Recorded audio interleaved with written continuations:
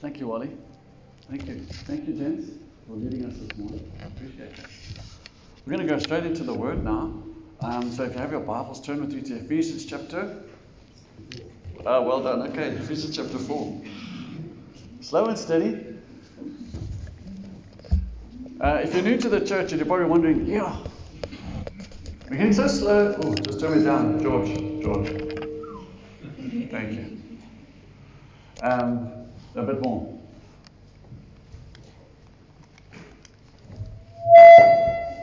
Really? Okay. All right. Got it? All right. Everyone can hear me? Okay, now a bit more up. There we go. All right. So we're slow and steady through the book of Ephesians. We go through the Bible expositionally. That means we just take it verse by verse, chapter by chapter. Because, isn't life change slow? Life change is slow. I know we want everything microwaved and instant, but life change doesn't happen like that. And slow and steady through the book, it's good for us. It's good to just walk through it. And because when we're walking, we see things differently than when we're speeding through as well. So I trust that you're enjoying the journey. And with us, maybe your Bible is automatically falling up into Ephesians chapter 4, and that's not a bad thing. And while we're there, let's just get the mood again. Paul is completely distracted by this risen, ascended, victorious King Jesus. That one that is ascended, that descended. That one who descended in human flesh, suffered, died, buried, rose again, and is ascended. Never mind Mount Sinai, Mount Zion. This one is ascended the heavens. That one. You just cannot not be distracted by that one. And that disposition, friends, is the best posture for any person. Is the best posture. And now looking into the gifts of what that one has given his body. What that one has given his body. Last week we just couldn't. I wish we could have that. I spoke this 5 minutes ago, But to help you remember last week's message, it wasn't 5 minutes ago. It was 7 days ago. Okay, Paul is distracted by this risen, ascended Christ Jesus. He's not distracted by Jesus in a manger. He's not distracted by Jesus on the cross, or that Jesus is risen from the dead. Although those things are important, all those things gave a platform to him ascended at the right hand of God, and all authority is under his feet. He's distracted by that one, that all enemies, all authority is under his boot. And he's distracted that underneath the head of this one, he's risen us, his church, into this body. He's completely distracted by that. It is a stunning victory. You just can't get a mind. And the peace, never mind the peace with God, but the peace between Jew and Gentile. Previously prejudiced, previously racists. Now one. She's just blown away by that one. And if that wasn't enough, he's still stunned that that one has a mission. That fullness he wants to extend to every square inch of the universe and the heavens. That's his mission. That fullness that is the head, the body in this new creation, he now wants to extend his kingly presence everywhere. Everywhere. And we're included in this. It's astonishing. It is astonishing. We are included in this. Now, we could kind of get a sense of what it was like for people to look at the son of Joseph and say, is that the Messiah? We get a sense of that disbelief. We can get a sense of that disbelief that Nazarene is going to be that one. It was hard to believe, and many didn't. Many didn't. And so, friends, at the outset of this message, this is what Ephesians shouts to us. This is who you are. You are in this fullness. You have the fullness of Christ, and you are part of this mission of making the fullness of Christ known everywhere. You can believe it or not. It doesn't make it less true. That is who you are. Amen? It is a stunning victory. Right with God, right with one another, and on purpose. This purpose, this end, this glorious victory. That's what we have been called into. That's why we sing every Sunday. I got a sense of it yesterday at Moses Mabhida. Oh, I wish we could sing like that. Okay. But they've got to get pirates here to teach us how to sing. Okay. But we have a greater victory than a pitch and a white ball. This is who we are. Amen? This is, thank God for the book of Ephesians. And as we're looking at that, now we're going to look at what exactly has this one given this body. This body. Okay? I know last week we weren't really looking at our gifts. We were looking at the Father, at the Son, and the Holy Spirit. But now we're going to look at the gifts. And so here we go. Ephesians chapter 4 from verse 8. Well, let's take it from verse 7. But to each one of us grace has been given as Christ apportioned it. This is why it says, when he ascended on high, he took many captives and gave gifts to his people. What does he ascended mean except that he also descended to the lower earthly regions? He who descended is the very one who ascended higher to all the heavens in order to fill the whole universe. So Christ himself gave the apostles, the prophets, the evangelists, the pastors, and teachers to equip his people for works of service, so that the body of Christ may be built up until we all reach unity in the faith and in the knowledge of the Son of God and become mature, attaining to the whole measure of the fullness of Christ. Just so far, may God bless the reading of his word to him and to us.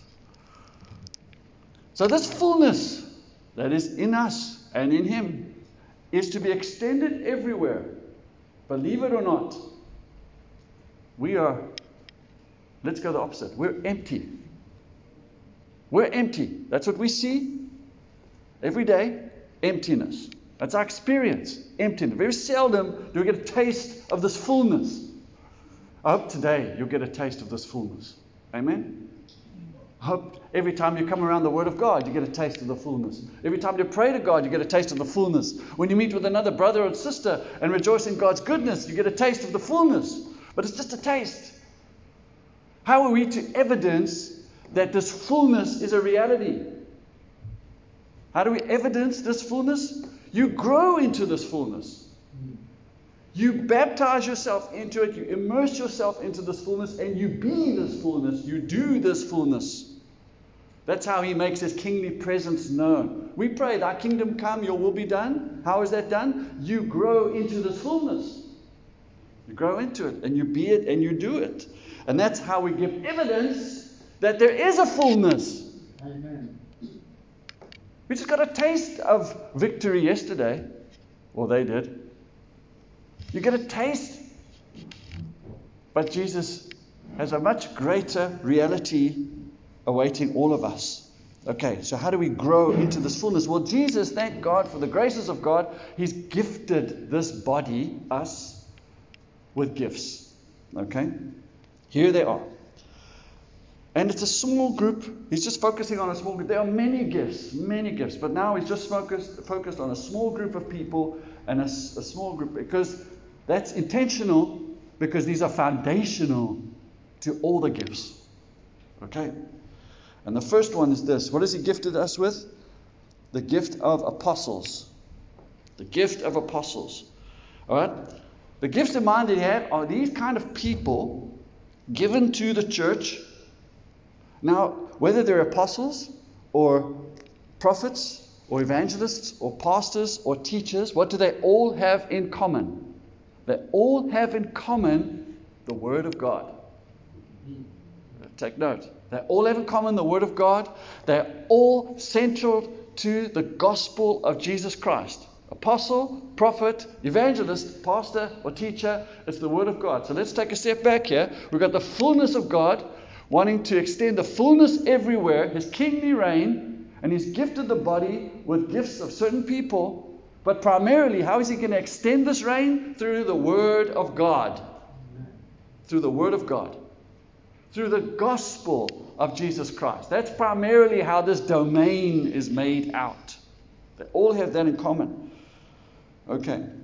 But these apostles, these sent out ones, are a peculiar bunch. They're a peculiar bunch because, like Paul himself, if you look at chapter 1, verse 1, he says, Paul, an apostle of Christ Jesus, by the will of God. This was not his idea, his brainwave, his revelation in some cave. This was the will of God, given to him directly by God. And so all apostles have that commonality, that an apostle was someone that was either an eyewitness to Christ, in earshot of Christ himself, or had direct revelation of Christ himself, which Apostle Paul definitely qualified for. Apostles were that kind of breed, that kind of people who were gifted by God, who did astonishing miracles. Like Paul himself, raised people from the dead, made the lame walk, made the blind see. That's what Paul did. That's what apostles did. Okay? Under the authority of Jesus Christ, directly engaging him, giving directives from Jesus himself. And so when an apostle spoke, it was the word of God. And it was done because it came from the apostle. Okay? Now, when they came and they preached at the synagogues, like Paul did, he would preach at the synagogue. He would talk about this Messiah that would come, pointing to the Old Testament, and many Jews would believe. And many Gentiles would believe. And the apostle was the one that had the revelation to know what to do with these new believers, Jewish and Gentile, and how to regather them. Because the temple was not going to accommodate them. And the synagogue was not going to accommodate these believers. There was a new gathering and a new administration of this gathering. And the apostle was the one who was going to direct this. Now, how do you know this, Pastor? Well, chapter 3, we read it already, verses 1. Well, let's just take it from verse 2. In your Bible there. Surely you have heard about the administration of God's grace that was given to me for you. That is, the mystery made known to me by revelation, as I have already written briefly. In reading this, then, you will be able to understand my insight into the mystery of Christ, which was not made known to people in other generations, as it has now been revealed by the Spirit of God to God's holy apostles and prophets. This mystery is that through the gospel of the Gentiles, are heirs together with Israel, members together of one body, and sharers together in the promises in Christ Jesus. The apostles had a new message revealed to them only. It wasn't revealed to the Old Testament prophets. No one had a clue because God was holding the card real tight. Israel, Jesus, ascended, Holy Spirit, church. Okay, and it was the apostles that had that card. And now they're telling the Gentiles and the Jews, this is how we gather, this is what we do, this is who you are now. You're no longer that. You're no longer that. You can understand their role. Thank heavens God gifted apostles, otherwise we wouldn't know. We wouldn't know what a church is, how a church came to be, what is a church supposed to do. So we had these apostles, thank God, as a gift to the church. Now understanding who and what we are. Chapter 2, 19 to 20. Consequently, you are no longer foreigners and strangers, but fellow citizens with God's people and also members of his household. Here it is. Built on the foundation of the apostles and prophets, with Christ Jesus himself as the chief cornerstone. So the apostles and the prophets were foundational to what God was doing with this gospel, with the end in mind. What's the end? Making his fullness known, his kingly reign known everywhere. All right. Now, in tandem to apostles, prophets, we have evangelists. Okay? Evangelists. And I'm going to focus on two of them. One being Philip. I won't elaborate too much on Philip, but you'll know these gatherings, they get larger, they start exploding, and soon there's a problem between the Hebraic Jews and the Hellenistic Jews. Their widows are not getting fed consistently. Some are getting food portions and others are not. Why? Because the prejudices are still there in the church, right? So they raise up men, and one of these men is Philip. Philip is the deacon. They help sort that issue out. Later on, Philip is mentioned on the road with the Ethiopian eunuch. You remember that story? He helps the Ethiopian eunuch understand the book of Isaiah. And then later on, we hear that Philip is an evangelist. And what does Philip keep doing? He keeps preaching, he keeps teaching, he keeps baptizing people. Keeps preaching, keeps teaching, and keeps baptizing these people. Listen to what I'm saying. Preaching and teaching and baptizing. That's what the evangelist does. Okay? Then Timothy is the other evangelist. Now this sounds like a lecture, I know. I'm going to get to the application now. And it's going to hit home, believe me. 2 Timothy 4, verse 5. This is now Paul speaking to Timothy.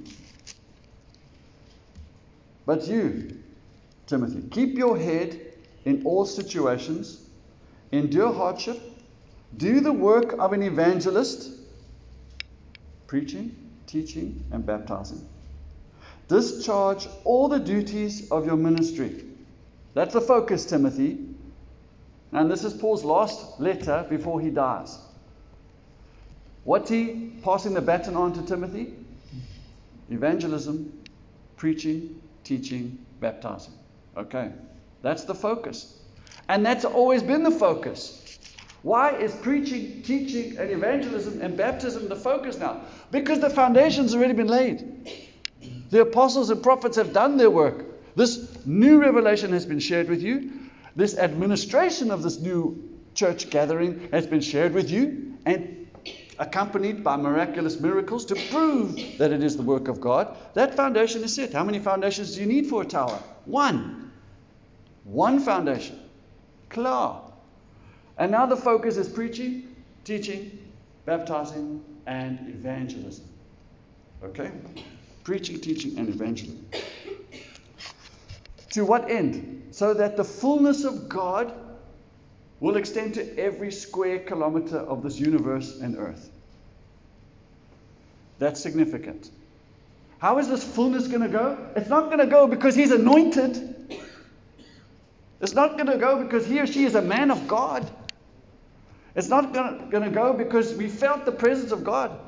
Now, all those things might be true, but this mission is going to get accomplished because of preaching, teaching, evangelism, and baptism. You with me? Because this is how Jesus, that one, has gifted the body. Now you measure what I'm telling you with what you hear in the Christian networks. Oh, it's booming because he's anointed. Oh, it's booming because of the presence of God. Oh, it's booming. If you don't hear preaching, teaching, baptisms, evangelism, I don't know how much fullness is getting out there. And you, church, hold this church accountable to this emphasis because these are gifts from God. The foundation has been set. Now we just preach, teach, and evangelize. Now we may think, well, hold on. Aren't we impoverishing the church? Because there are no more apostles, there are no more prophets.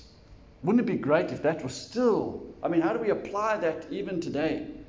The emphasis, friends, and I won't give you all the references, but you read 2 Timothy, you read 1 Timothy, and you'll see it's preaching, teaching, evangelism.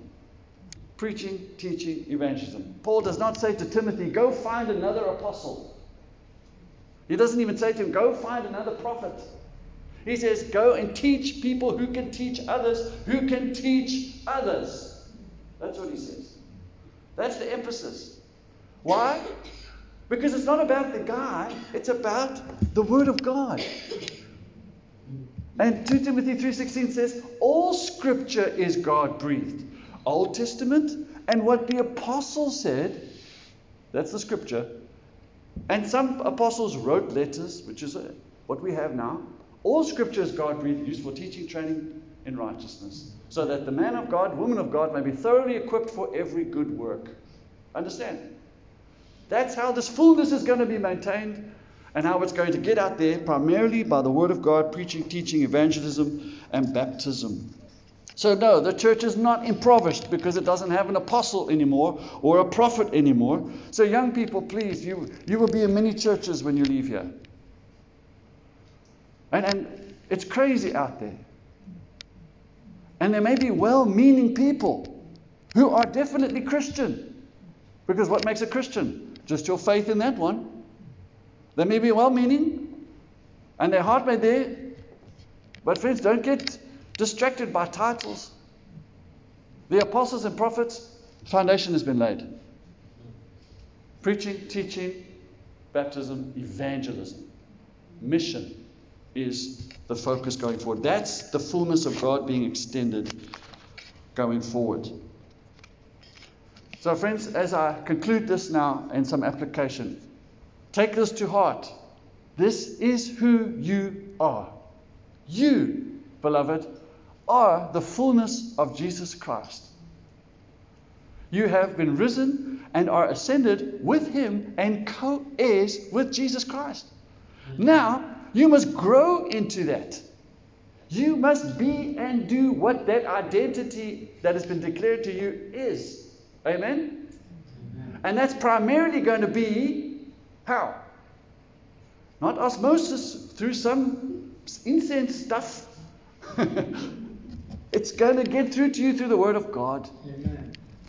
As you preach to yourself, teach to yourself, and evangelize. Those are the means to growing into this fullness, and that's how I want to close it this morning. Let's not forget where we started. We started with a distraction of that one. Amen? Never lose that awe. Never lose that worship. Never mind what gift you've got. Just worship this one. This ascended one. This victorious one. This ever-living Jesus Christ the King. That's all we can talk about. Continue to worship Him. Then second of all, how much does Jesus love this church? That He would give gifts to her. That obviously means He loves church. He loves church. In fact, it's the only thing He is building. It is the only thing He is building. He's not building anything else. He's building this. Did you forget? He's not building your kingdom. He's building His kingdom. And it's through this body that has His fullness, which is based primarily on His word, which is being preached and taught and evangelized to teach others, who will teach others, who will teach others. What? That all scripture is God-breathed and useful for training in righteousness.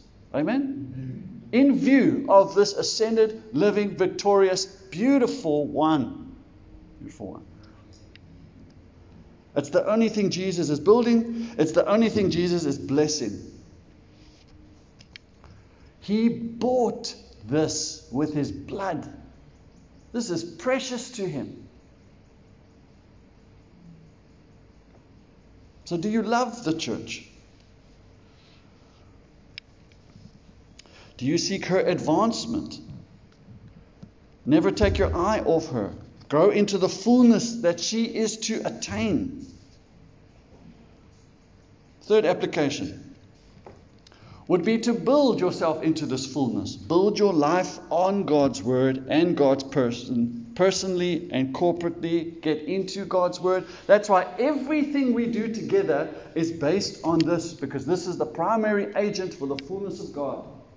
Where if it's youth group on Friday night, Hugo, what are we doing? Is this open? Yeah. Yes, I'm preaching from the book.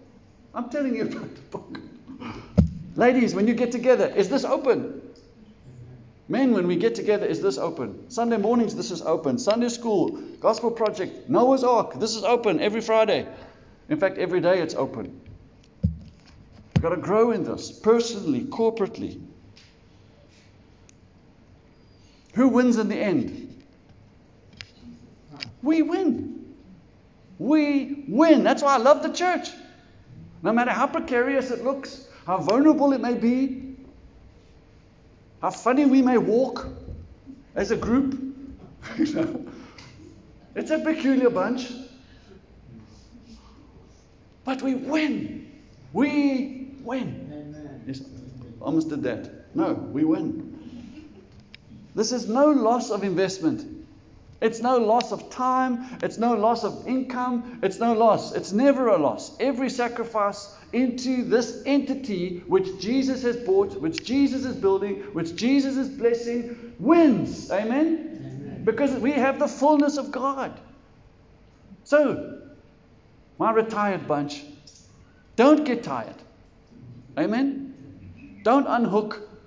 Don't say, I've done my time. No, friends. This is your time to go out in a blaze of glory. Because you will win. Hasn't the devil tried to kill this body since the beginning? He has never won. And he never will win. Because we've won.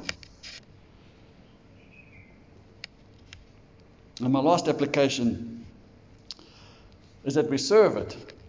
Serve it.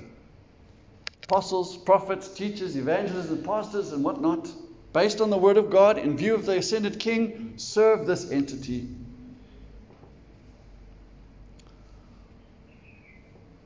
Don't love the church so that you can have a platform for your gift. Don't wait for the church to give you a platform for you to do your gift. You do your gift. You love the church and you give your gift. The church doesn't serve you. You serve the church. That one. Don't demand the church give you a platform for your gift. Instead, love to use your giftedness too. And plead with God. God, use me. Use me. Because what's the end result? Like I said in the beginning, it's hard to believe. Jesus wins. The church has the fullness of God. In fact, we were to pray that the inner man be strengthened. Hey, remember that prayer? Prayed with his glorious might, we may be strengthened in the inner man, that we may know this love of God, and as we contemplate it, be filled with the love of God and the fullness of God overflowing. Really? Yes. Because as we do, we give evidence that it's real. We give evidence that God is here. Amen? God help us. And ABC, we are. We are. We have challenges, vulnerabilities, weaknesses, shortcomings, accidents. But we have so much more. So much more. And God helping us going forward, when they come in, it's inescapable. The presence of God is here. Let's pray.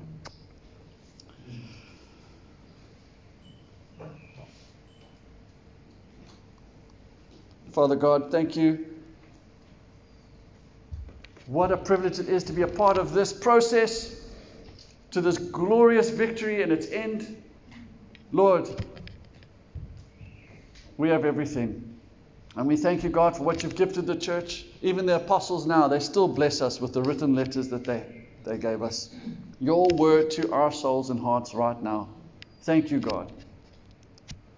And thank you for the teachers, the pastors, and the evangelists that you've used in our life, who helped us get from A to B, who helped us understand who God is, what He's doing, who Jesus is, the role of the Holy Spirit, who He is, how church, all of it, Lord. Thank you for these individuals who you've equipped and used for our own lives.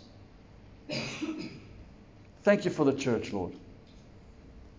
And we pray, Lord God, that the church would realize these ends.